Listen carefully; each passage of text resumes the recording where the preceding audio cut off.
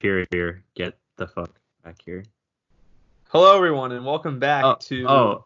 the Switch It Up Podcast, episode 40. I Hey, am one of your everybody. two hosts, Colby Moyer. He is Tyler Samsel. We are recording this on a Tuesday. It will be out later this week, so 2 episodes in 1 week. You're welcome. Well, I mean, I suppose we should be the ones apologizing because We already did. Now they have to love us again. Now they have no choice. They have no but choice. to- We last recorded Sunday. It is now Tuesday, so Yes. probably not much has changed of how you're doing. But how are you doing? We both had off work today. That's a rarity. Yeah, we both had the day off, but we're gonna be right back in it tomorrow. Today was pretty uneventful. I did pretty much absolutely nothing. I played some more Apex, got my daily challenges done. And now I am currently playing some Pokemon, Heart Gold version to be specific, because I have been stuck on Red in this specific file of the game for a really long time because I'm very underleveled, and one of my fellow Pokemon Club members in our Discord actually has a small YouTube channel, so he's been running through Pokemon Black and White, and it's been making me really nostalgic, so I dusted off the 2DS and started playing again. You know, you are really making me want to play some White too. Yeah, dude. Yesterday was when I think it's popped worth that it. in. I think I'm gonna pop that puppy back in because I already talked about about like a month ago. I beat Platinum again, and so I think I'm gonna pop back in White too. I gotta check out my team first. I think my team's like stacked in that file, but I don't care. I don't mind restarting. It's worth It's it. funny. It's one of my favorite teams, my current White 2 version, but it only has one Unova Pokemon on it. Is it your And starter? that's Emboar. For the rest, it's all like I got Ampharos, Azumarill, Gliscor, Tyranitar, and a shiny Dragonite. Ooh. Oh yeah, from the White From Tree the Hollow, Black White City. Tree Hollow, yeah. It's actually on both of my current Pokemon games I'm still like sort of actively playing. I have a shiny, which is nice. That is nice. Since I have that shiny Rhyperior that you helped me get all those years ago. I did, yes. But anyway, that's what's going on in our personal. Well, I guess I didn't ask you how you were doing. How rude of me. Oh, well, I'm doing good. You know, I finally got, like I said, I got off work, so I slept in. I was very tired the last couple of days because those shifts are just long, and I guess the range is more like manual labor, so it does tire you out quicker, in my opinion, than it does bag room.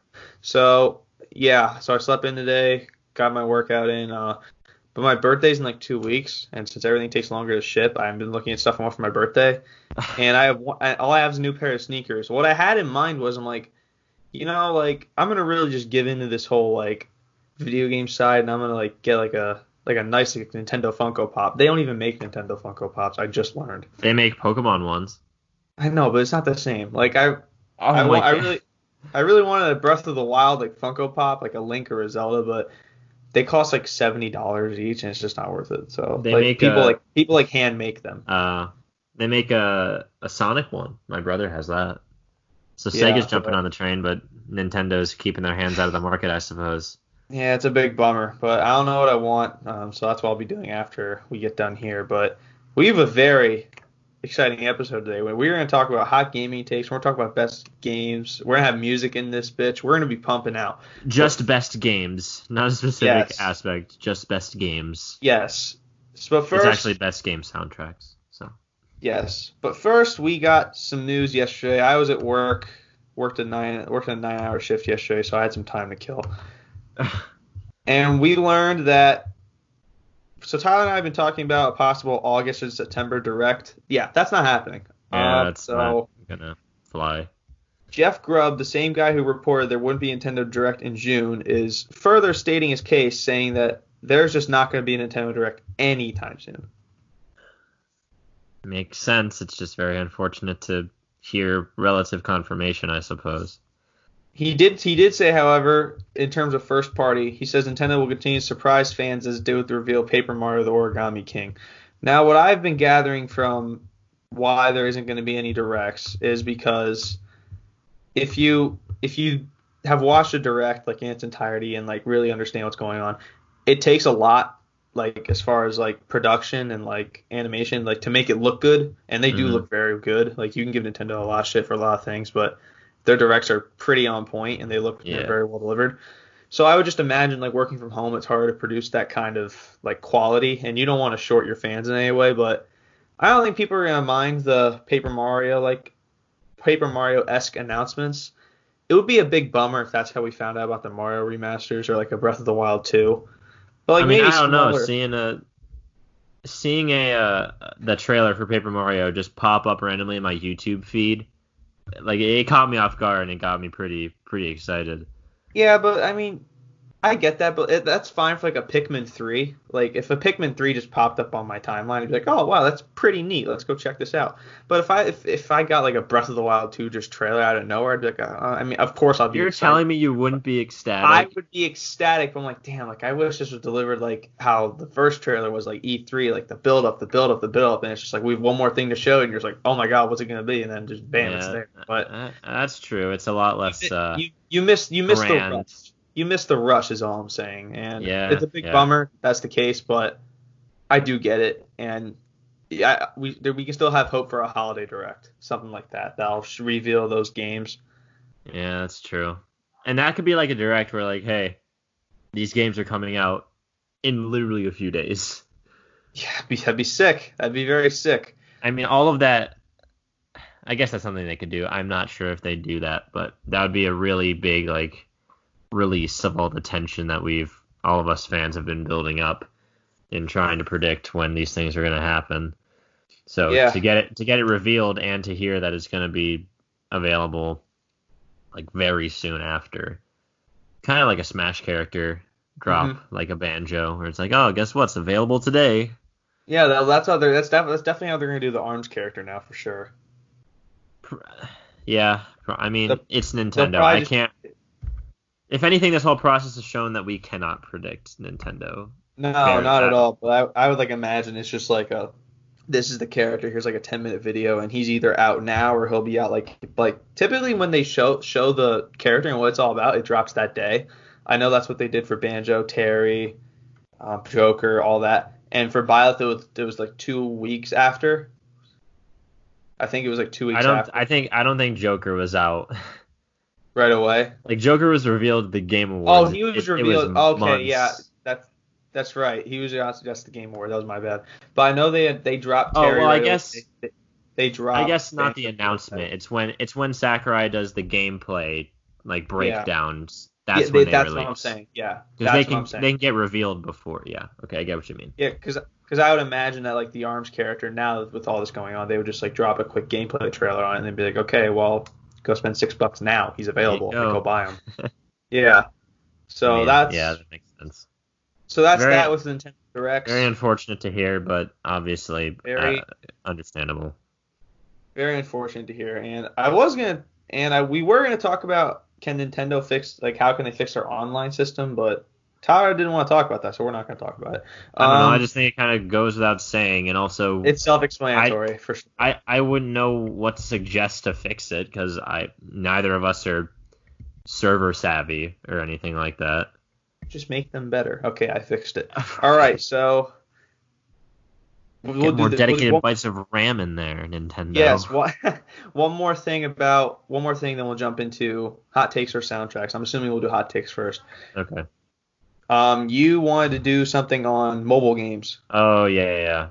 I don't know. It was a small thought, but I figured I'd talk about Please. it. So I mean, mobile games have really been pushed to the forefront in recent years.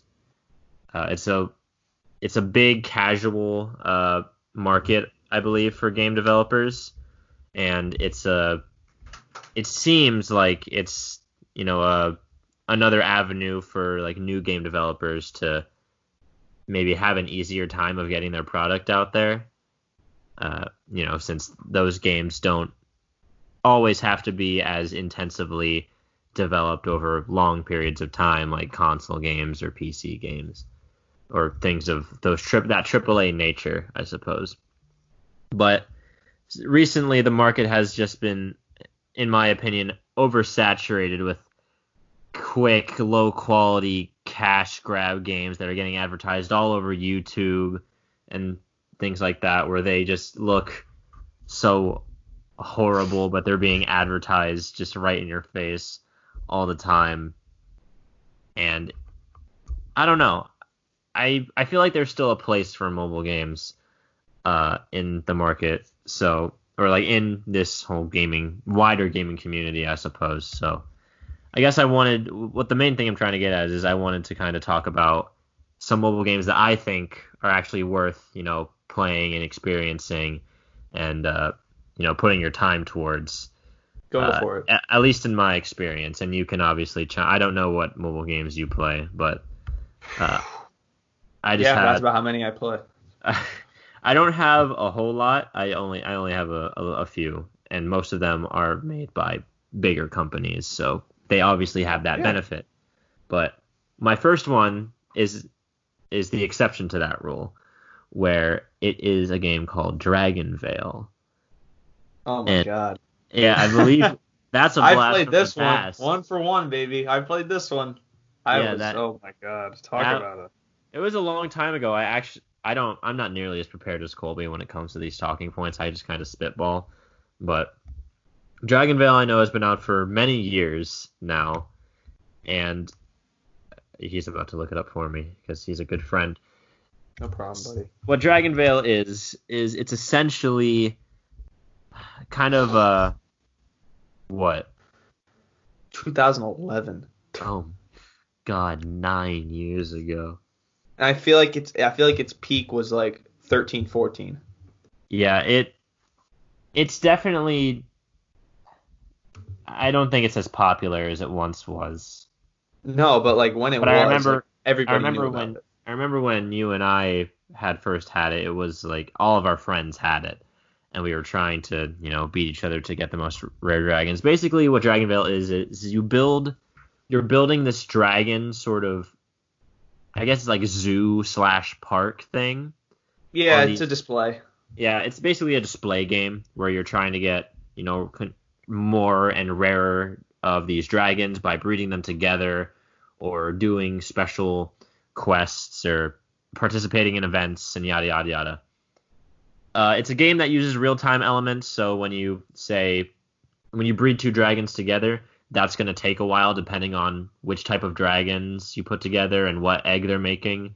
When you build a structure, it takes time. It's one of those games where you can buy gems to like pay for, speeding up time for those processes, which, some games are very, they're very over-reliant on that mechanic in order to get money out of buyers. I think it's like a genre called like gacha games where it's very much like monetized, money heavy to progress in the game, which, the game at surface to many people probably seems like that. And it might be from an objective point of view, but at least in my experience, it's just a game that I've been able to play for a very long period of time. Obviously, I've had my breaks, but it's something I can always come back to and, constantly, make some more progress and, see if they added any new dragons, because it is still being updated, which is crazy to me. Like, these developers that's wild. Are very committed, because many developers on even AAA games would have absolutely abandoned this game by now. Mm-hmm. But, the new dragons are still being added. New events are constantly being added. The events themselves is kind of a sticking point with me because it's very hard to differentiate them besides the type of prizes you can get. Like the winter event, like the Dragon Fair event, it's all just a new island shows up in your park. You get this new type of like event currency from doing your normal actions and you trade them in for prizes. And it's very little in terms of changing it up between the events.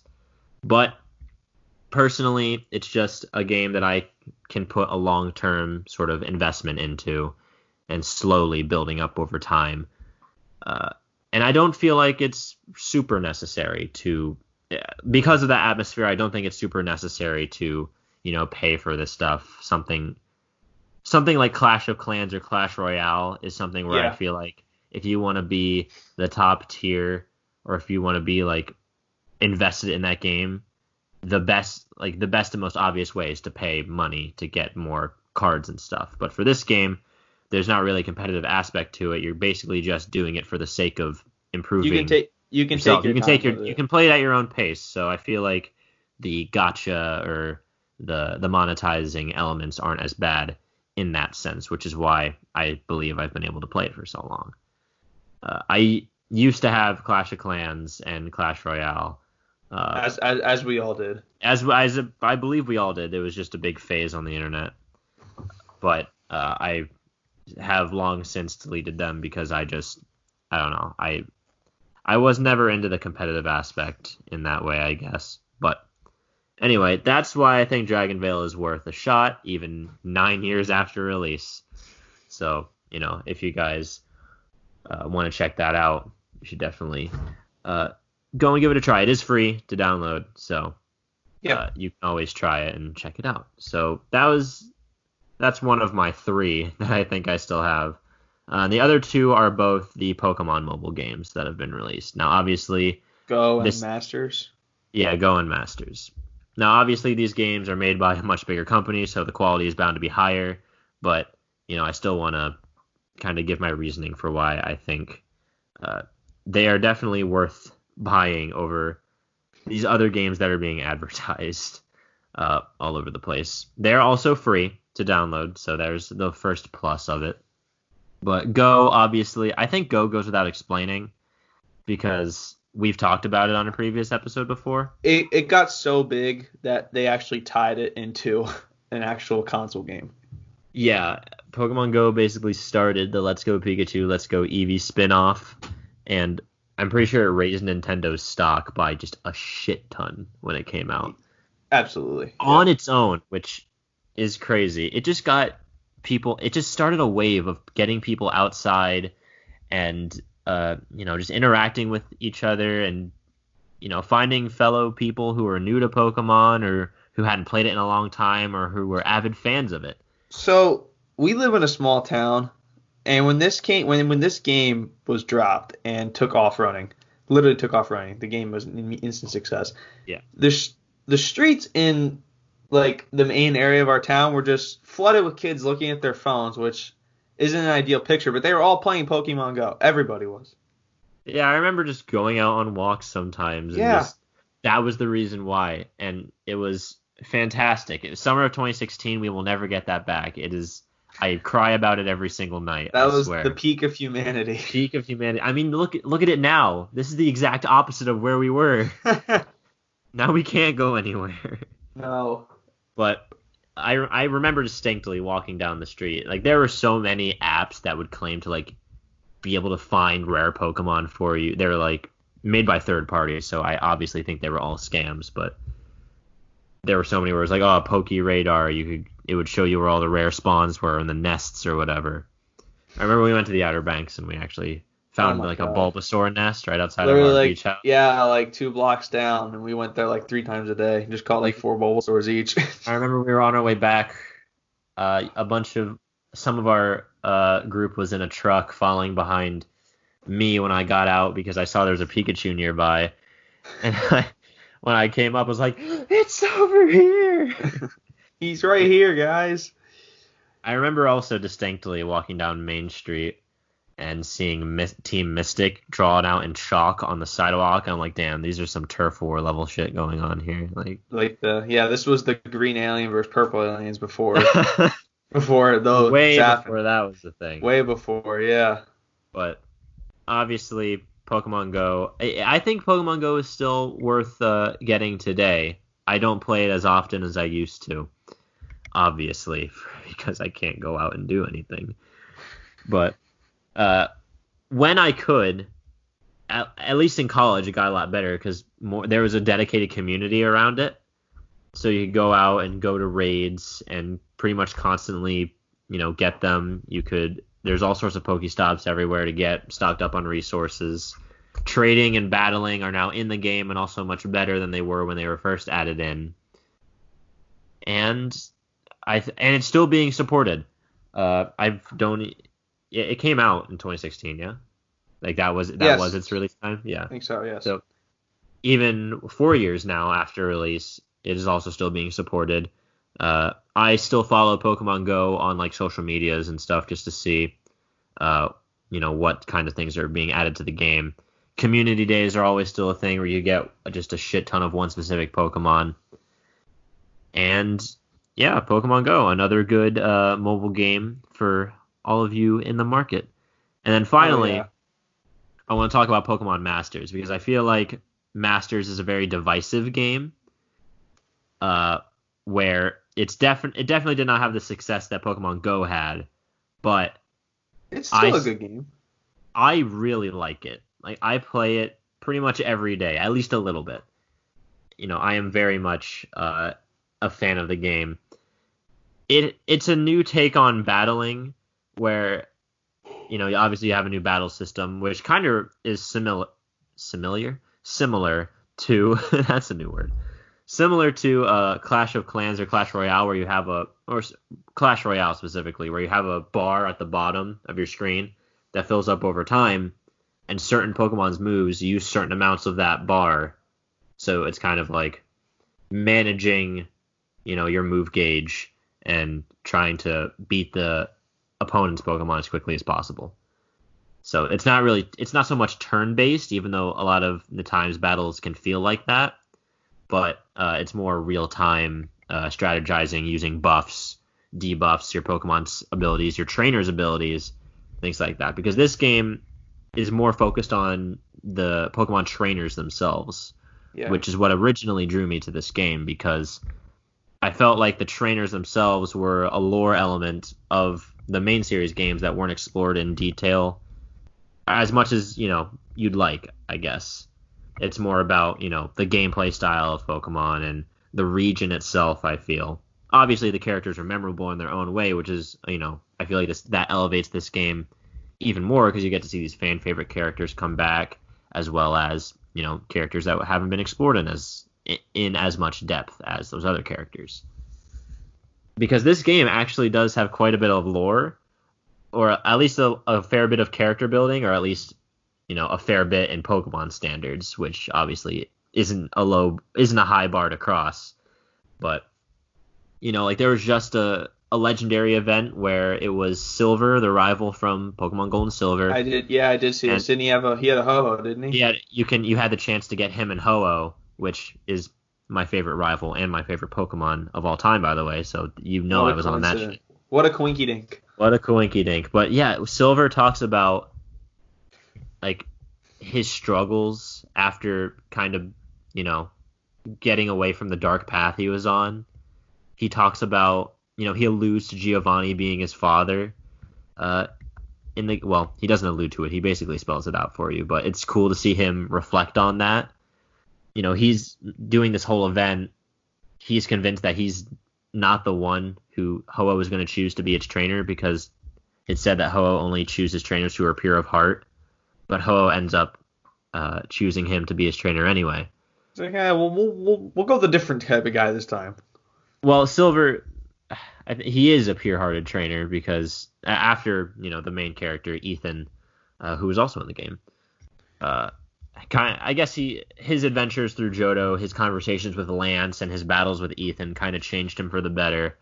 And he sees that Pokemon, a strength of a trainer is only as good as the strength of its Pokemon, and vice versa. Like a trainer who only blames his Pokemon for their losses is a weak trainer. That's kind of his ideology, I believe, if I remember correctly, in this game. And there are tons of things like that. Like the player characters from all the games who are the ones that you play as, they're given personalities and, voice lines. Like these characters are voiced at least a little bit in this game, which is also except Red. Red will never get a personality. Except Red. I mean, Red's personality is the fact that he's just the silent, brooding type. He does have a line, at least in text box form, in Pokemon Masters, his first ever truly spoken words in a Pokemon game. Ironically, he says that words are unnecessary. And that's the whole line.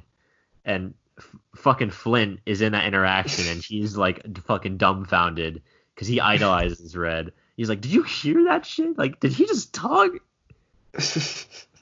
It's fun to see because you have like a little hub area, like the Pokemon Center, and random. I'm doing a bad job of explaining this. In this game, you battle with sync pairs, which is basically the combination of a trainer and their ace Pokemon, or like one of their ace Pokemon from their respective games. So Cynthia would have Garchomp, Red has Charizard, things like that. Some of the trainer combinations are a little strange, but because you have like the protagonist of Pokemon X and Y, Calum, but he has an Esper and not one of the starters like most of the other player characters in the game do. But yeah, that's your main method of fighting is these sync pairs, and you can bring 3 into battle with you. So it's basically triple battles from Unova, where it's 3-on-3, and each Pokemon has their own health bar and their own moves. So you have to, and you can team build and kind of find synergies between different sync pairs. I think it's actually a really fun battle mechanic, and I've been having a real blast playing around with it.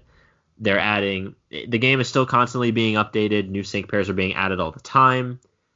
We talked about legendary events where you have the chance to get a legendary Pokemon, and these events actually do kind of differ from event to event, which kind of keeps it fresh. New ways of unlocking the upgrade materials for the legendaries once you get them, yada, yada, yada, things like that.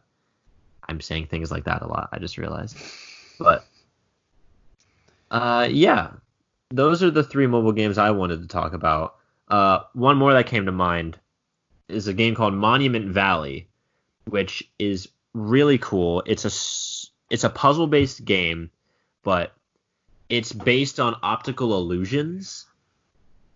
So, say you'd want to be like making a path. It's just a really trippy game. There's a vague story that goes on behind it, but it's a beautiful game. And every time I go back and play it, even though the levels are the same, I'm always dumbfounded by the visuals.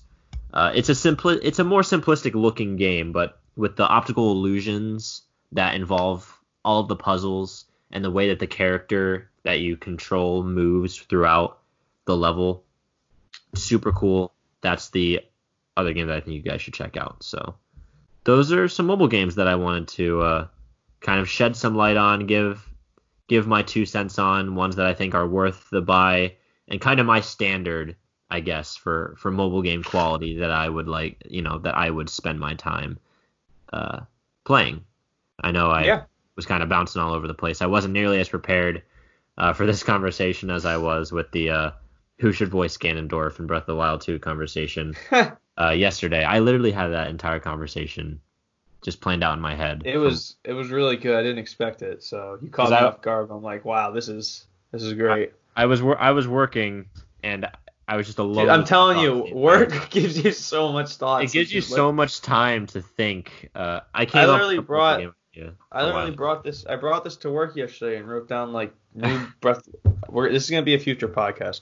We're gonna do an entire like hour, however long we want to do it, when closer to when we find out more about Breath of the Wild 2, of just theories and thoughts and what we think is gonna happen. And I think we've promised that since fucking before episodes got to double digits. That's gonna happen. So, that was my long ramble on mobile games. So. All right, so let's get into some hot takes. Hot takes. I believe we should we'll pick, how many do you want to do from the listeners? Like 3, and then we'll do ours? All right. I mean, I only have the one here that we can really talk on, so. All right, I'll do 3. So we'll start with the fans, and we'll do ours. So the first one I have here is that the Animal Crossing New Horizons, overrated and overhyped. Yeah, we talked about this in the old episode 39 attempt that went horribly awry. I talked about how I can definitely see where this person would be coming from with how Animal Crossing is overhyped and overrated. When it first came out, Obviously, everyone was super excited. We hadn't seen Animal Crossing in years, and it was amazing to have it back on the newest Nintendo console, on a home console, not even on a handheld, Hmm. which has been even longer since that has happened. So obviously took the gaming community by storm. It was, the combination of the visuals and the style and overall atmosphere of Animal Crossing, I feel really drew everybody in, Yeah. and initially kind of protected it from major criticism. Yeah.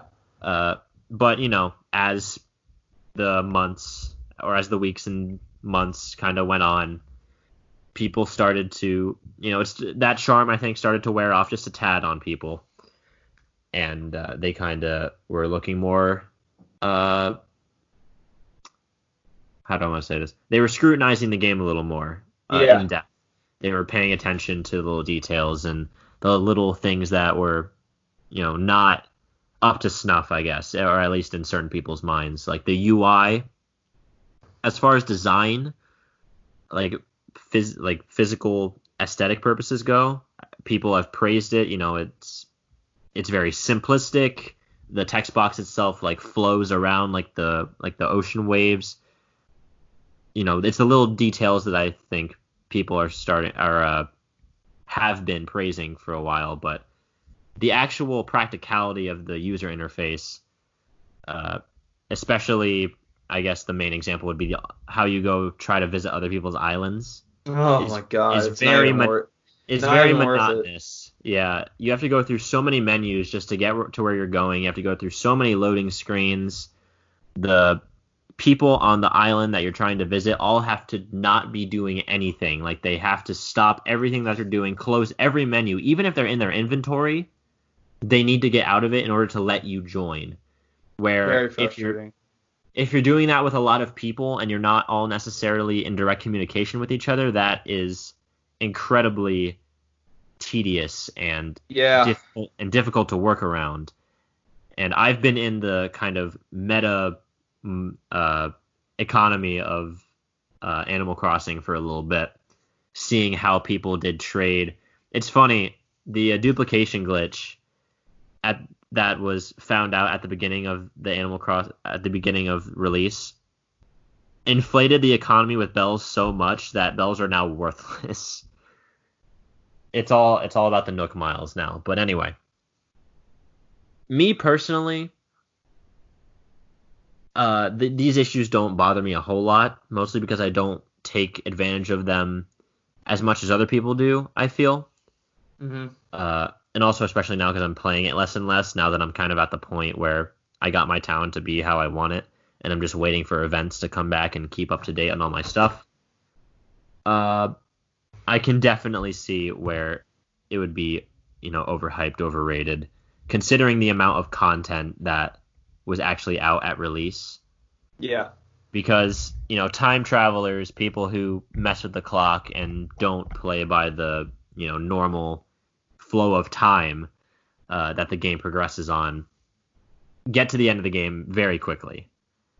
They get to where they Yeah. can no longer progress and they can see overall how little content there is if waiting wasn't so much a part of the game's system. Yeah, for sure. I mean, it's 'Cause- just with you can say this with every game, but like this game really, it's really hard to stay connected with it because yeah, like you are rewarded for coming back day by day and doing things, but there are some people who just grind games, like yeah. grind different types of styles, and maybe like patient day by day, like what was this game considered, like a platformer Uh, game? a platformer? Oh no, no, that's the wrong. No, that's the wrong word. What? I was okay. My bad. That was the wrong one I was looking for. I was looking for a I different think type of. it's called a social simulation. Yeah. Okay. Yeah. I don't know why I said platform. It was just. It was the first like game genre I had when I thought I was like, what the hell? But Right, right. yeah, it's just a different type of game. It's not a game you can breeze right through unless you time skip. And if you do time skip, you take away its charm. But if you don't take away its charm, you have to be really patient. It's kind of a give and take. It's I mean, tough to for keep me, people intact with it.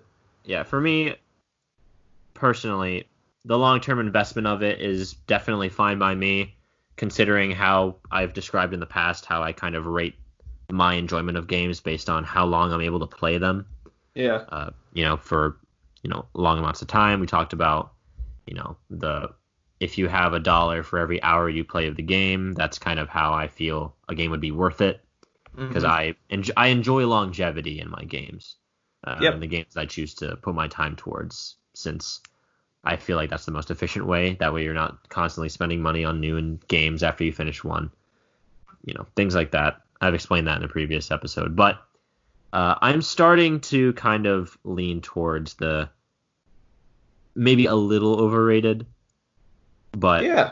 I mean, like, you're done. Like, you haven't played this game in a while. Months. So I don't even have I feel like close to what I want, but then again, I'm like, I don't even really care at this point.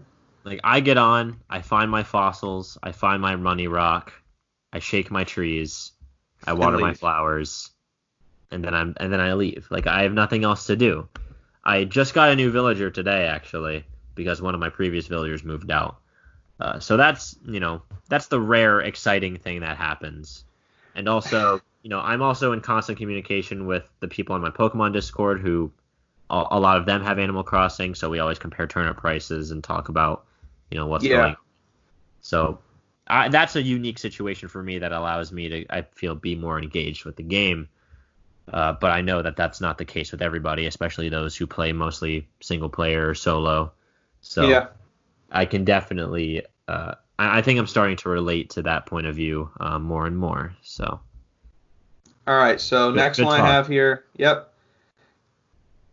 This one was also on a lot of these were on the old episode 39, so we've already talked about them in depth, I guess, but you'll never hear that, unfortunately. So Call of Duty Ghosts is unnecessarily hated on. Everything about the game is phenomenal.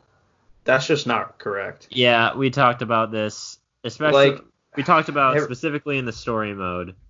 Actually, we'll lay some groundwork for a second. Call of Duty Ghosts, if I remember correct, the marketing of Ghosts was very weird.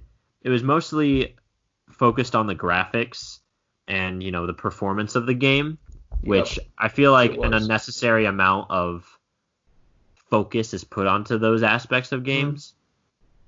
I feel like not many people actually care about that.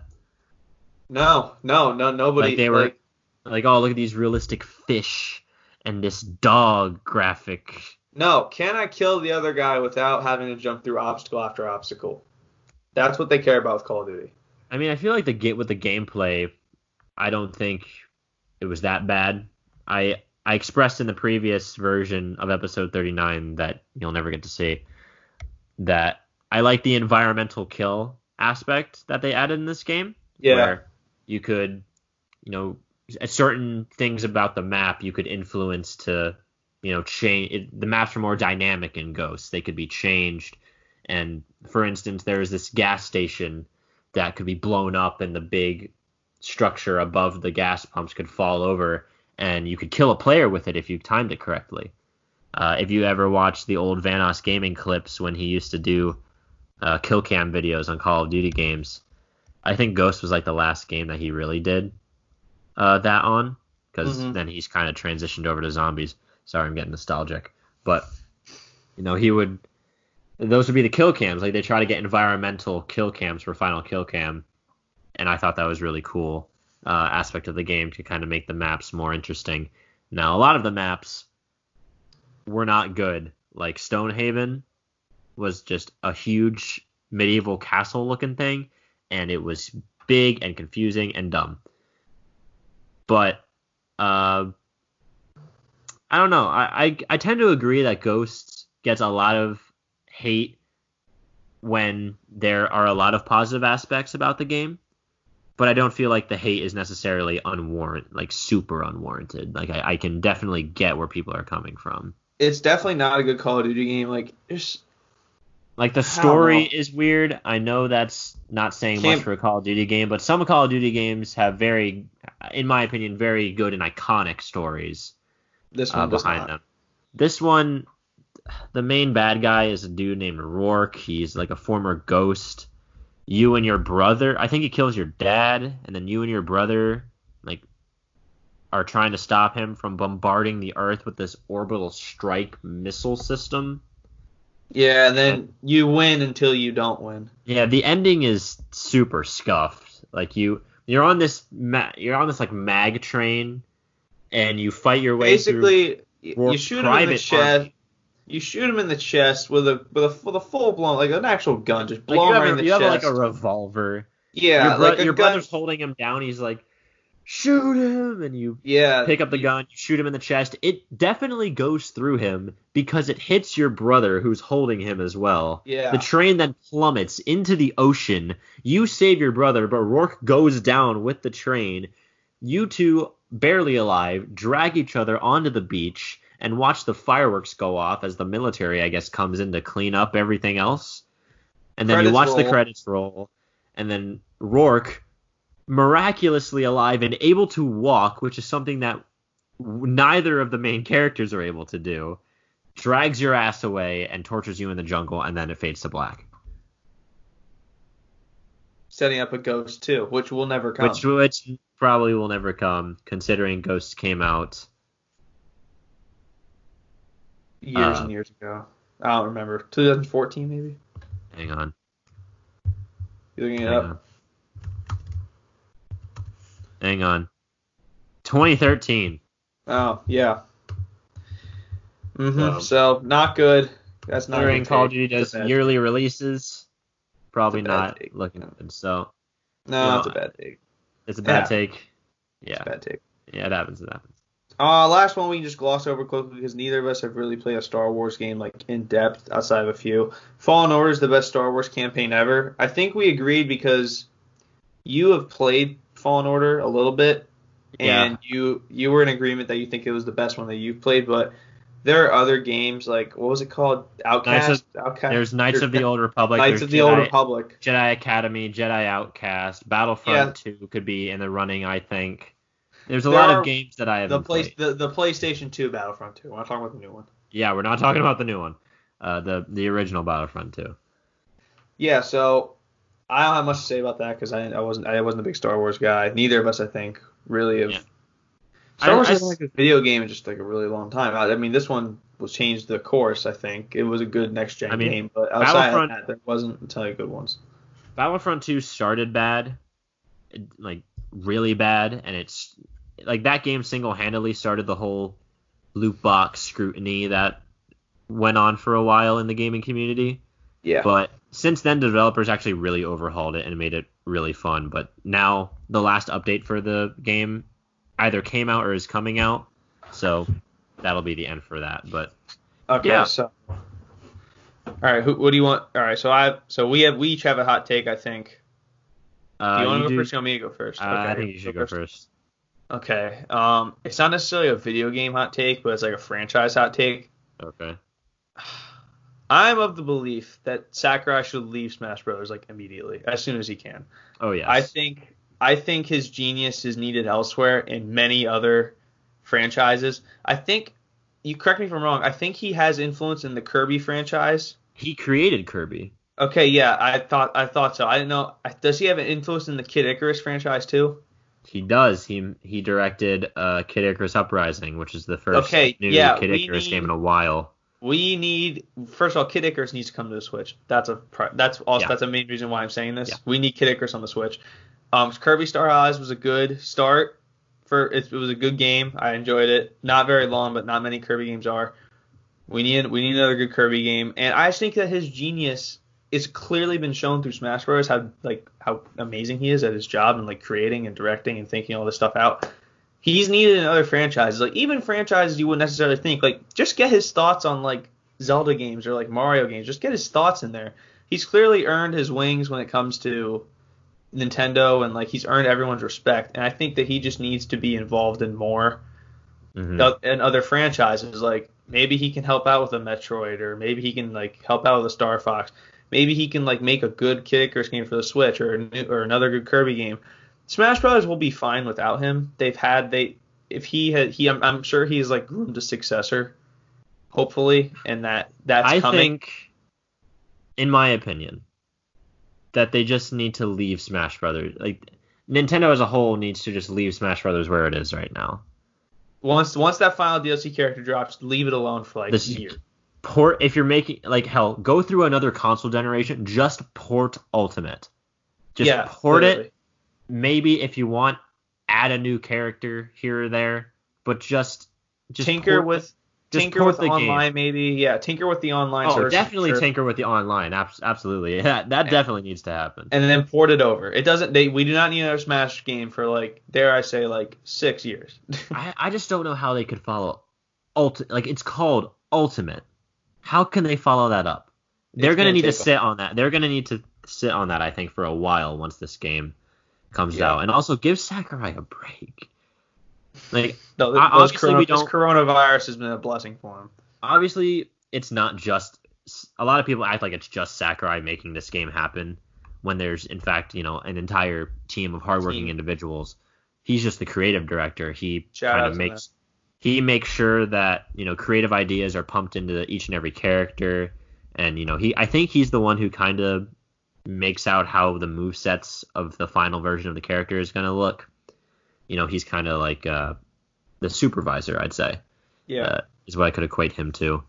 Yeah, but still, the man is incredibly. I think he wants to do other things. Like, I think he wants to do other things. Like, I think that hot take's like actually going to happen. I think he's going to leave Smash Bros. After Ultimate. I think he needs to, like, for his own sake. Yeah, he needs to be in other things. All right, what's your hot take? Also, ironically, if you watch a Game Theory from the YouTube channel Game Theory, he's done a few on the Smash Bros. Trilogy. He kind of alludes to this and says that they're like kind of hidden messages that kind of relate to that in the story of Smash Bros.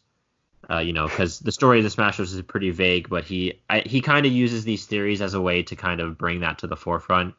The fact that, Sakurai is kind of might be tired of working on this franchise and, needs to kind of step away from it. Yeah, it's no different than like an actor wanting to pursue something else. It's no different than RDJ or Chris Evans leaving the MCU. It's no different. Yeah, like Harrison Ford, like he wanted as Han Solo, he wanted to die in Episode 6, but he didn't. They wouldn't let him. They wouldn't let him. So in the sequel trilogy, he finally got his wish. They killed him right away. And they killed him right away. So. All right, but yeah, that's my take. Sakurai needs to leave Smash Bros. Whether he resigns or, I think it'll be a peaceful parting. I would imagine so. I think that's a good take. We need his genius in other areas. I wouldn't even be surprised if he took a break from gaming as a whole. I wouldn't mind it, but he definitely needs it. Yeah, for sure. That entire team probably needs it. They've gone through the ringer. What do we got here for you? Shit. You didn't write it down or anything? Not really. I was going to talk about. I need to get you one of these journals I have. Well, I have a journal that I can use actually, but I don't know. For some reason, I just couldn't think of a incredibly hot take that I had besides the one. That one took me a bit. Besides the one that I talked about Sonic and the Black Knight, in my opinion, being a good game, and I also talked about how I think Skylanders is a good game. At least the first two. But that's mostly on personal experience, so. All right, well, do you just want to leave it at that there? Or do you want well, I have a hot take from someone else. All right. Oh, yeah, that's right. Did we? Oh, yeah, we did. Okay, yeah, go ahead, read it. Yeah, it was the one where the Mario Galaxy games never really impressed this person, and that he thinks they are not good games. Oh my god, yeah, they're awful. That's why they're getting remasters. Yeah, that's why. That's why they sold like literally millions upon millions of copies. Yeah, Nintendo sat at a board meeting and was like, "We need to remaster a shitty game. Which one should we do?" Someone said Super Mario Galaxy. Yes. That's the one. Everyone was just like, "Yes." I guess maybe my hot take on that. I remember talking about this in the previous episode 39 take. God awful. Where I think Galaxy 1 is better than Galaxy 2. I don't think that's that hot. I think either or, like vice versa, is not that hot. No. Yeah, but I guess I don't really have a strong opinions on games. I just kind of play games. So then we'll have soundtracks. Do you have strong opinions on soundtracks? A little bit, yeah. All right. let's get Anyway, into but yeah, Super Mario Galaxy is a bad game. That's a bad take. Moving on. it. Yeah, awful take. Doesn't even deserve elaboration. doesn't even deserve elaboration. And also, All we're right. running short on time. We can listen. We're not gonna cut this short. We're not gonna cut the beat short. So Like, we're not gonna cut the beat off when we're just getting started with video All right, game soundtracks, baby. yeah, people, get your dancing shoes on. We're gonna read off we're gonna talk about our favorite soundtracks and other people's favorite soundtracks. We're gonna read off some first. I'm gonna read off one that I believe that you put up a poll, I put up a poll. I'm assuming you got this one. You should just do yours because I lost the responses.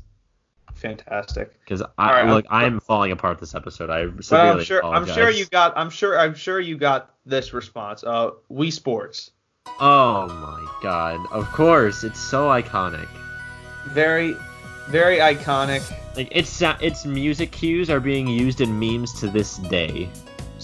I'm sure everyone's seen videos out there like they have their eyes closed and they hear a song, and literally if you took 95% of the people that live on planet Earth and played the Wii Sports song and just told them to listen to it and what song it was, they would have it in 10 seconds.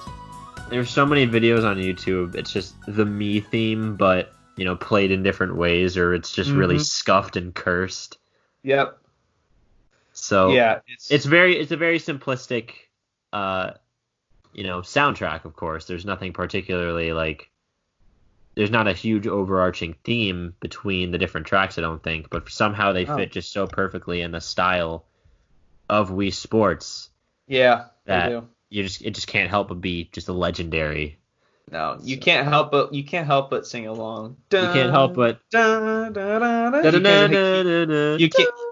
can't help but do that. So that's great pick. Forever in the hearts and minds of gamers everywhere.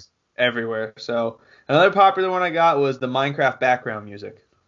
Again, another just iconic. Yeah, again, iconic. Iconic, legendary, will live on probably forever. Yeah, easily. Again, used in memes the world over. 100%. It's somehow both completely meme worthy, but also really sad and nostalgic at some points. For me personally, it just reminds me of simpler times, I guess. Oh, absolutely. It kind of has that reflective atmosphere about it, I think, and I think a lot of people who played Minecraft when it first rose to prominence can relate to that. So, of course, Minecraft background music deserves an A+. Another Minecraft one, the Cat Disc. Oh, Cat Disc is probably it was probably the king of music discs before Pigstep came out. Mm-hmm. Because Pigstep, I think you're right. It's just on an entirely different level. Like it's like an actual song. Like it's really good. But I think Cat deserves at least a second place. And then the one I have for this poll, then I'm gonna move over to Instagram. The Last of Us theme song. Oh my God, talk about Tyler has no idea what that is, but it is. They also put like the sad puppy dog eyes. The Last of Us is an emotional game, very emotional game. So I assume that the music obviously probably has something to do with that. It just captures the essence of the theme of that game, and that's probably why it's prompted up as one of the best games ever. And probably rightfully so. I've never played it. You never played it, but everything I've heard about that game is that it's just amazing, and it's getting a sequel, I think. It's getting a sequel. It's getting a sequel, but people aren't happy about that. But maybe we'll talk about that one day. But people are. Yeah. Oh, they're not happy about. Here's a game that you played. What's up? The Destiny 1 soundtrack. Destiny definitely has some good tracks. Say what you will about the game as a whole, because it's been very controversial throughout the years that it's been in the gaming landscape. But it has some really epic and just grandiose music behind it. And like I said many times before on this podcast, I think a good soundtrack elevates a game far more than many people will give some games credit for. I'll probably get into that when we go into our favorite soundtracks of all time, but Destiny definitely has a really good ambient feel in certain locations, while also being, epic in times of triumph, and also very energetic as well, with all its difficult raids and such. Like the Destiny 2, I believe it's called like the Riven's theme. He's like a raid boss. It's like this giant wish dragon. That music was actually used in the D&D campaign that I was a part of in college. A lot of the themes of that mini campaign were Destiny themed. Like a lot of the enemies were straight up ripped from Destiny, with some D&D flair added onto it. But he played Riven's theme for the final boss of that campaign, and I was like, oh, like I knew instantly. It was super cool. So that'll always have a special place in my heart. All right. Next one, FIFA always has the best music in all their games. Now, I will say, compared to the other sporting games, FIFA is easily the best one that has the best music. Like, 2K has games where the soundtrack's good. MLB, I don't know anything about the show, but I hear the soundtrack's not good. And Madden's is just awful. Like, it's so bad. It's getting worse and worse. They're finding a way to ruin it more and more every year. And my brother, as a joke, put Madden 20, and oh my god, it is. It's ear screeching. So.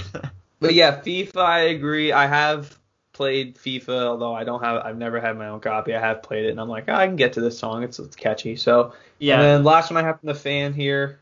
Do you want to say something? No, go ahead. Okay. Halo 3 theme. I mean, all of the Halo soundtracks is again pretty legendary. Very. I believe it's more ambient. Like there are some standout tracks for sure, especially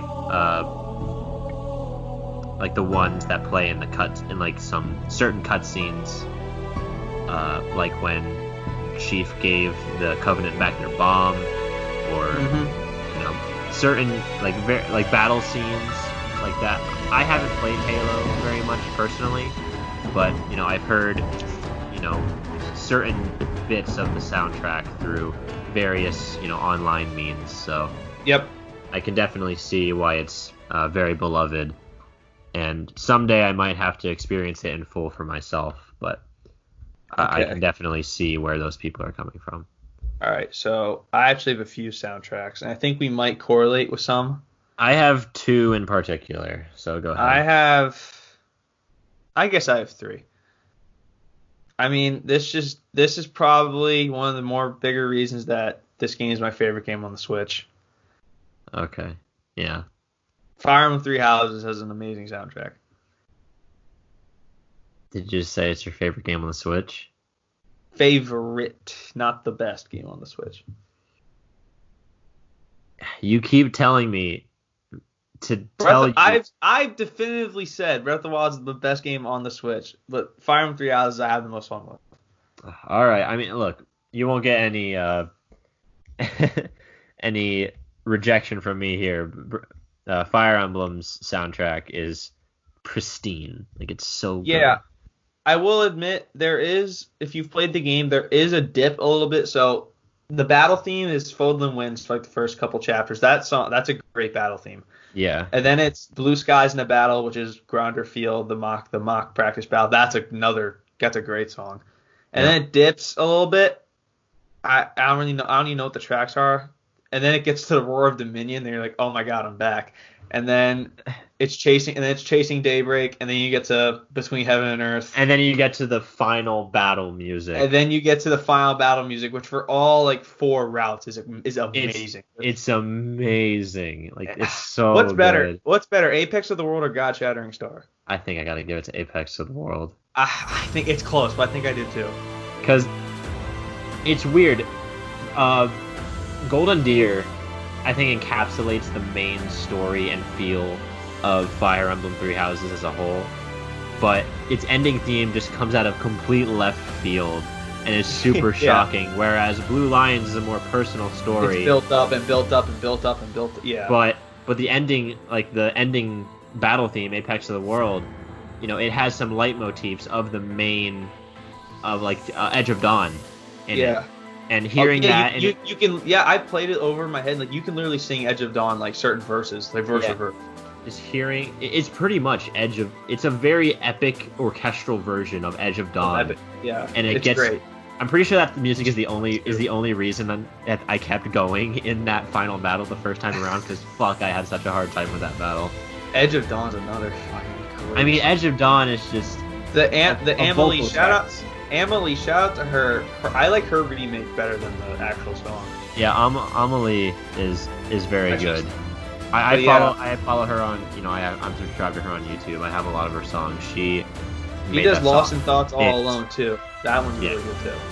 Really. What Three Houses song should I pump in here to play in the background? Which one do you want to do? You gotta do Apex. We gotta show them why. We gotta show them why. Okay, so you've already heard Apex is currently playing right now. Now it's gonna fade out. And now we're moving on. So now we're back. All right. Do you want me to go, or do you want to pick one now? I'll do one. So I guess I kind of foreshadowed this with the mentioning of Sonic and the Black Knight. Uh-oh. So Sonic games, I feel like this was also in the preview. We never talked about, I think, Sonic before episode 39 extensively anyway. Yeah, we talked about the Sonic sequel, or no, Sega's doing something for the Sonic. Oh yeah, never mind, we did talk about that. But yeah, Sonic games, their quality has been very up and down. But one specific aspect that has been consistently up is the soundtrack. Mm-hmm. Sonic soundtracks are always complete bangers, and they're so good. Like especially like the main themes of the games. Like even Sonic Forces has a pretty lacking soundtrack, but the main theme of that game is kind of cheesy because it's a vocal track. But it's still like super catchy and chest pumping. Mm-hmm. But Sonic has always had that like kind of sort of rock, energetic music to it. Sonic Colors was what was that main theme? I'm forgetting already. It was Reach for the Stars. That was for Sonic Colors. Endless Possibility was for Sonic Unleashed. His World was for Sonic 06, a horrendous game, but an amazing soundtrack.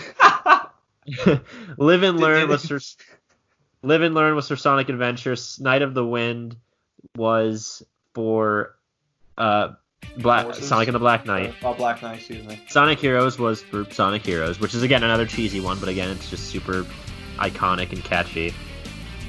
Fist Bump was for Forces. Yeah. And then I Am All of Me. Even that one is from Shadow the Hedgehog, another very divisive and pretty not good game, but like it's kind of like the soundtrack. The soundtrack is just really good in Sonic. You can nod your head to it and like get into it. It can keep like that's what it can keep you playing. Exactly. That's what music has. I don't think people realize this. Like the effect that music has on the video game. Like if you can nod your head to it and like follow the beat and like get into it, you will play the game longer no matter how bad it is. That's why my dream video game pitch, which you guys should definitely go check out, previous episode. You should.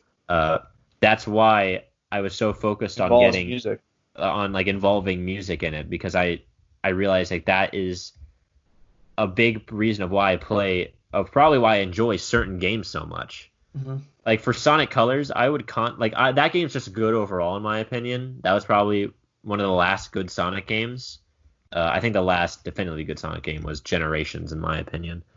But Colors' final boss, again, has a final track that references the main theme in its composition. I think it's called a leitmotif, where you reference certain melodies or patterns within like all throughout the game. But in the final theme, which is an epic orchestral version of, at least in the second phase of the boss, of Reach for the Stars, and it just makes you feel so cool, just having that in the background as you're kicking Eggman's ass just makes it so much time for the 100th time. But yeah, Sonic soundtracks is definitely one that I wanted to highlight as something that will always kind of stay with me as a constant good in Sonic games, no matter how. And of course, you also have the classic games, which also had really good soundtracks, despite being relatively old at this point.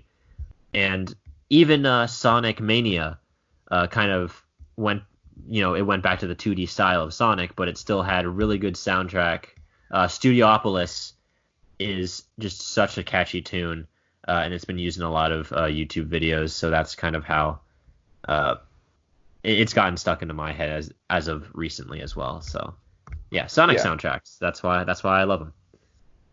All right. I have two more.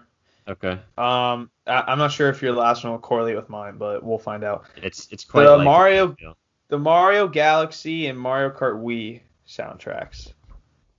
I think Mario Galaxy, like Mario Galaxy 2, like I can just hear it in my head, and it's just like the first level when you first land. I was about to say when you first set his little dismount. So yeah. But yeah, those songs. Mario Galaxy is just so wondrous and grandiose. Yeah. Just really it really complements the scale of the game. Like you're literally traveling from galaxy to galaxy. That game has what Breath of the Wild lacks. Breath of the Wild lacks that adventurous music. There's no real soundtrack in Breath of the Wild. Like, you have the best song in Breath of the Wild is the trailer song. That is correct. That is a fact. That is a fat fact. That is a fact. Like, even like there are Breath of the Wild soundtracks in Ultimate. I don't know why I blanked there, but you can't hear them. It doesn't kick in for like 20 seconds. Like that was the missing part in Breath of the Wild. Yeah. There are some standouts in Breath of the Wild for sure, specifically boss themes, because you kind of have to have them energetic and memorable. Yep. Like the Molduga theme is mint. Like even some of the Ganon fights are mint. Yeah, the Divine Beasts. I like the Divine Beast songs, like the dungeon themes. Those are good. Yeah, the dungeon themes, they're pretty eerie. They're very good. But yeah, Mario Galaxy, super, just good. Yeah, literally out of this world themes. So good. Literally. And then Mario Kart Wii, I have like the Coconut Ball, dude. I'm talking about the new tracks. Summit? Yeah, the new tracks, not the old ones. Like Daisy Circuit is a great theme. What's it? Is Toad's Factory Ball not new? Yeah, no, it is. All the ones you named were new. Coconut Mall, DK Summit, good ones. Toad's Factory is my favorite. That's a banger. Rainbow Road is Road. Mushroom Gorge is really good. Oh, Mushroom Gorge is so. Maple Treeway, Koopa Cape. There's so many iconic songs that comes out of that game. Yeah, that's true. I never even realized it. Yeah, Koopa Cape is really good too. Grumble Volcano, like that's iconic. That's catchy. Even though I don't like the map very much, I do like the music. We have, what else? There's Moonview Highway. That's another one. That's a different one. Oh, that's true, yeah. Yeah, so there's just Dry a lot. Desert was new, right? I think so, yeah. There's a lot of tracks in there that you can just get behind and, it keeps you in. Yeah, I feel like it's more important with Mario Kart because you need to have that atmosphere, to keep on, racing, to keep. Because it is, yes. I feel like that amplifies the enjoyment and also amplifies the time that you stay on the game just to listen to the soundtracks as you're racing. Yep. Even if it's subconsciously, I feel like it's a definite benefit to the players who are racing on these very nice tracks. And what's your final one? My last one, I feel like we have to talk about Pokemon, right? That's also mine. I knew it. So Pokemon. What do you want to talk about? Let's talk about it. What do you want to talk about? Let's talk about all of them, because a lot of the regions are very different in terms of their musical style. For instance, Gen 4 is a lot quieter than a lot of other generations, I feel. While Gen 5 is kind of a mix. It has a lot of different things. Gen 5 is my favorite. Gen 5 is my favorite as well. Soundtrack-wise, Gen 3 has a lot of horns kind of sprinkled throughout all of its tracks.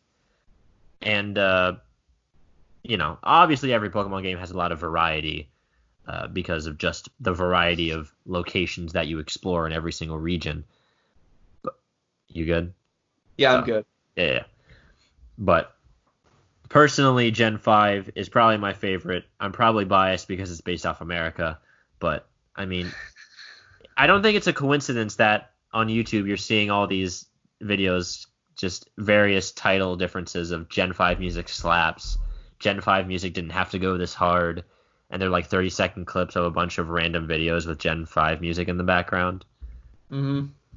Like the Elite Four theme is probably the best Elite Four theme in the series for For Gen 5? Unova. Yeah. Oh my god, that So God, I intense. can hear it in my head. Like no, well, Gen 5 we'll talk about Black and White too, as well as Black and White. So my two favorite Pokemon songs are. Have you heard of in Ends? Is it no? Ends Goodbye? Ends Goodbye is a good one. That's not it though. Oh, okay. So Ends Battle Theme? Guess's Battle Theme's good. Ends Battle Theme's good. We literally played this as the outro last episode. Iris's Battle Theme, I think, is the best champ. I think that's the best champion theme. Like that and Cynthia are like neck and neck for me. But I'm gonna have to. I have to give it Iris. So, Iris is good. Yeah. But my favorite song in any Pokemon game, I don't know. You've watched the Generations episode. I don't know if you caught it. It's a very quiet tune. Unwavering Emotions. Oh yeah. In Black and White is my favorite. That captures the essence of that story so well. So well, like it is a sad I think they're talking about N or I think you're in N's castle talking to N. Yeah, I don't think it's N's I actually have it right here. Black and White was the first. Okay, yeah, they used real NPCs. Hang on, all right. The questioning, the outpouring, unwavering emotion plays during a pivotal moment, not only in the Black and White games, but in the entire series. Your friend and rival Bianca are enjoying her Pokemon journey and making friends along the way. However, she's confronted by her father, and we bear witness. Never mind. Yeah, this is it. Right. This is it. That's way earlier in the game. Oh god. Yeah. So she tries to persuade the dad tries to persuade Bianca to come home, and then it plays. So not only with this team, but you can capture it with N, you can capture it with the main character, you can capture it with Sharon, you can capture it with every character that has a pivotal moment in that game. It's just it's a long journey, it's a tough journey, and that song just captured it so well. It's probably playing right now. You're probably shedding a tear listening to it. It's that good. So, and if you have not seen the Generations episode, go watch Pokemon Generations episode 15, The Return of the King. The Unova episodes of Pokemon Generations are the best that Generations easily has. And when Zekrom comes back and fights against the fused Kyurem and Reshiram, that song plays, and oh my god, it hits me every time. It so definitely brings something up from the depths of your soul. Something very underrated in Pokemon games. You never hear about the credits as much as I think you should, or not the credits, the music. Yeah, there's a top 20 list. Unova has 6 songs in this top 20. I feel like Gen 8 has some really iconic tunes to it.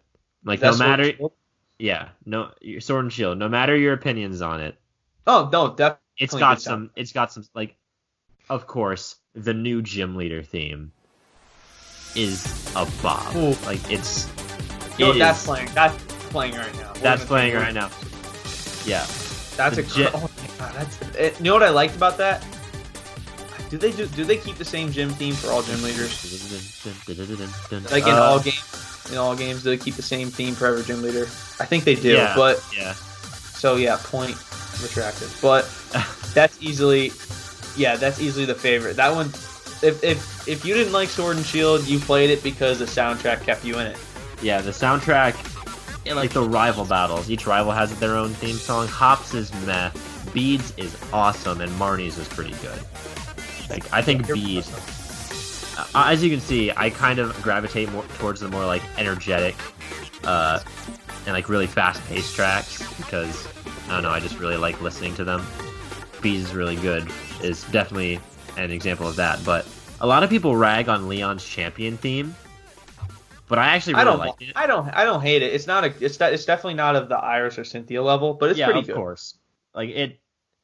Leon's champion theme is a remix of the Hall of Fame theme, which is new. No other. This is kind of new for a champion. It's not exactly a wholly original theme, but for the moment that it is, I actually really like it because your battle with Leon earlier got snuffed out because of Chairman Rose's bullshit plan or whatever. His dastardly whatevers. This has been built up. You kind of meet the champion in every Pokemon game a little before, earlier on in the main story, but you Yeah, the literally fall games, I think, you are good. meet Leon before you get your starter. That's how long this battle has been built up to. Built up. And just hearing the Yeah. song, it's kind of like it feels like it's a culmination of your journey as a whole. Yeah. It's upbeat. It has a good pace to it, but it's also like I feel like since people have been saying it's the Hall of Fame theme because he's the unbeatable champion. He's never been beaten yet. And you just beat his ass. But then you just crush him, even though he's actually a relatively challenging champion. Yeah, he's a good champion. Yeah, the level gap between the last person you fight and him is pretty big. But I usually play that theme for my online battles. I don't know why, it just makes the battles more intense. It gives it a cool atmosphere, I think. Yeah. Other than that, those are a few of the standout Gen 8 remixes. The Wild Area theme I actually think is really good. I remember you talked about how you really liked that in the trailers. Where it's like Yep. you have the bagpipes playing in the background. Yeah, it fits the like English Like theme very well. The vast nature Yeah. of it is really good. But I do want to shout out Pokemon Masters again because Masters has a lot of remixes of battle themes from the trainers that you're fighting. So, for instance, just recently they had the Ho-Oh legendary event, so they remixed Ho-Oh's theme to be more techno instead of like the traditional, and they did it a little more techno. Ooh, that's a good question. So good. What's your favorite legendary theme? Is it Ho-Oh? Ho-Oh, oh my god, absolutely. We had this debate. Oh yeah, we did have this debate. And then you played Ho-Oh's theme and you retracted your statement. Versus Luigi is like, oh fuck, yeah. Like yeah, that one slaps. Oh, the Gen 5 legendary tracks though are really good. For like Zekrom and Reshiram? I think the Zekrom, or no, I think it's Kyurem's. That one's good, yeah. Dun. Yeah. Did we talk about our favorite like organization battle themes, like the corrupt Ooh. organizations? I'll always have a soft spot for the original Team Rocket one. Yeah, I will too. But, I also think Gen 5 is very good. I know Team Plasma is a really good Team battle Plasma theme. is easily the best corrupt organization. Especially Neo Team Plasma in the sequels. Yeah. I think theirs is a bit more fast paced, which is obviously I like that a lot. Yep. Gen 6 Team Flare sucked, but the music wasn't too bad. Team Magma and Aqua. I don't really. Is there even a corrupt organization in Sword and Shield?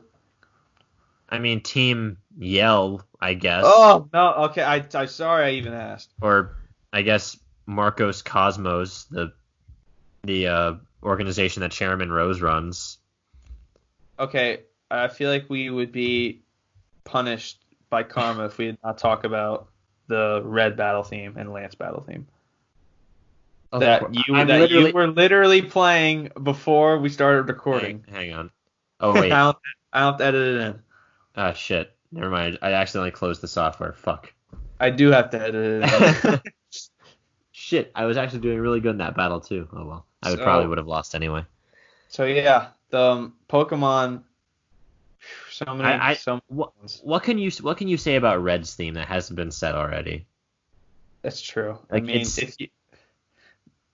the epitome of just a daunting, epic battle theme. It's the same exact theme, but it just hits different when you battle Red instead of Lance. Yeah, just when it's really quiet at first, just a few notes playing at a time, and then you see his player model kind of come on the screen. Mm-hmm. Pokemon Trainer Red wants to battle, lifts up the hat, throws out Pikachu. You immediately earthquake him. He dies. Yeah, he dies pretty fast. Yeah, I'm just looking at this list here. I mean, yeah, Pokemon Black and White have 5 songs in here. The Gessis battle's very good. Gessis battle is freaky. What's the Castelia City? That might be my favorite city tune. Driftvale City?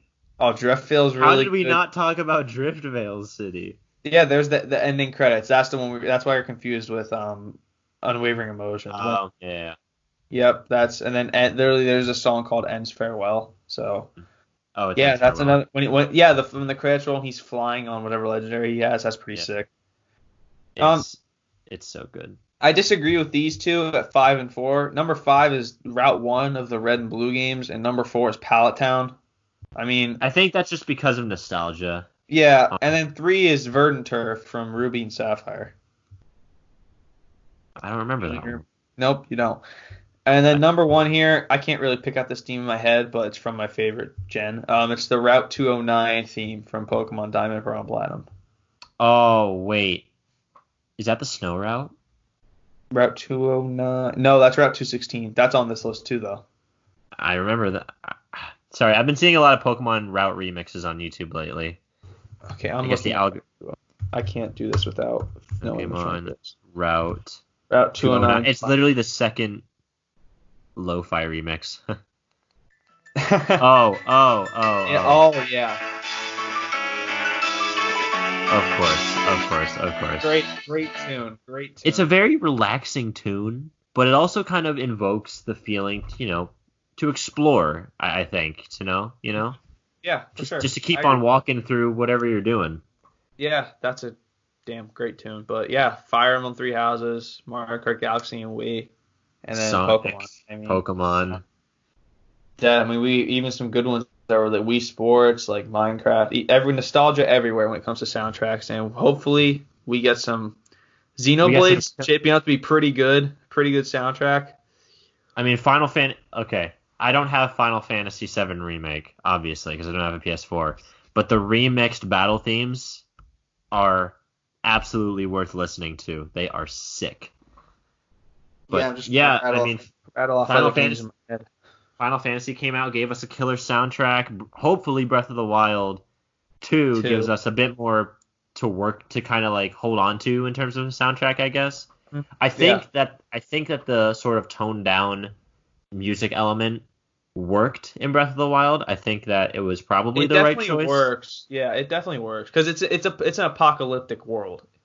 I mean, but Breath of the Wild 2 is about to be that again. Poor guys. Poor guys can't catch a break, but yeah, exactly. I mean, Paper Mario might even have a good soundtrack. Yeah, I was gonna say Mario Odyssey. How could we forget Odyssey? There's literally a level dedicated to how amazing Jump Up Mario Superstar. Is. And this Jump Up Superstar is so good. It makes you want to replay that Mario level so many times. Freaking New Donk City's theme. Yeah, Mario in general just has a ton of great freaking songs. I mean, he's Mr. Video Game. Of course he does. Mr. Video Game himself. His nickname is Smash Ultimate. His nickname. So yeah, that's man. I really should prepare more because you were much more prepared than I was. Listen, I'm telling you, bring a journal. Listen, I just bring this journal to work. I bring it because you never know when an idea for a talking point is pops, so I write it down. Yeah, that's true. It's a good idea for all podcasters out there. I mean, I guess we've had these ideas for a long time, so I kind of let them stagnate in my head. Yeah, I just don't want to lose them. So that's literally, true. All right, so that is going to conclude episode 40. That's kind of crazy to say. Episode 40 of the... Oh, my God. We're at episode 40. That's right. I did the math in my head. Since we do one episode a week, right around 1 year, we're going to have episode 50. And that's kind of crazy, too. Oh, my God. That is insane. And we're going to have to talk about Fire Emblem Three Houses. That'll be its 1 year reunion, too. So, I mean... Oh, that's true. Yeah, we're at 1.7 K total plays, which is... Yeah, our plays have spiked up recently, and obviously we have you guys to thank for that. Yes, thank you very much. So three guys, two souls recently did an episode just dedicated to their fans. So I guess we'll do a short little thing here. I have had with work and stuff recently, Tyler and I we were literally just talking about how we just have time to think about everything in the world. And literally I've been thinking about it, and my biggest dream would be for this podcast to take off because I literally love writing in this journal about video game theories and whatever the hell else comes to mind. And I just look forward to doing this. And we did 2 episodes this week, and that was awesome. And we're gonna go back to 1 a week because there's just not enough news right now to do 2. Right. So, but yeah, just thank you to everyone who listens and tunes in, shares the word, retweets, no matter where you're from. Our United States listeners are going down, so what the hell? Step it up, America. But at the same time, keep it up. Britain, France, Sweden, all you guys. Our U.S. our U.S. percentage is going to go down the more that other people from around the world tune in. Good. Keep tuning in. So they're not necessarily going down. It's just that more people who aren't from America are tuning in, which is really cool. I don't know about you, but that's one thing about starting this podcast cool. that has always been super interesting to me, I suppose. Yeah, it's definitely really cool, and our average isn't as high as some other podcasts, but we don't care. We just love the fact that we have an audience and we get to ramble on about games and whatever the hell else we want to once a week. So that's right. Thank you guys for tuning in. We hope you keep tuning in. And I already said that concludes the episode. So if you want to follow us anywhere on Twitter at SwitchUpPod, YouTube, we are posting the shorts there. I haven't posted episode 39 as of right now, which is Tuesday evening, but they will be up before this episode drops on Thursday. So Switch It Up Podcast on YouTube. You'll find our logo. Click there, subscribe, stay tuned. I said this on the last one. I'm thinking of getting into streaming, so I'll keep you guys updated on that. And myself personally, you can follow on Instagram and Twitter at Colby_Moyer. For me personally, you can follow me on Twitter at Tyler Samsel or on Instagram at TSamsel11. And look forward to seeing more of our ugly mugs in the future because we ain't slowing down one bit. Pick an outro song. First one comes off the top of your head. Say first one that goes. Shit, it was Iris's theme. No, we're doing it again. Fuck, do Lance's theme. All right, fine. Here it is. So we will see you guys in the next one. See you, gamers.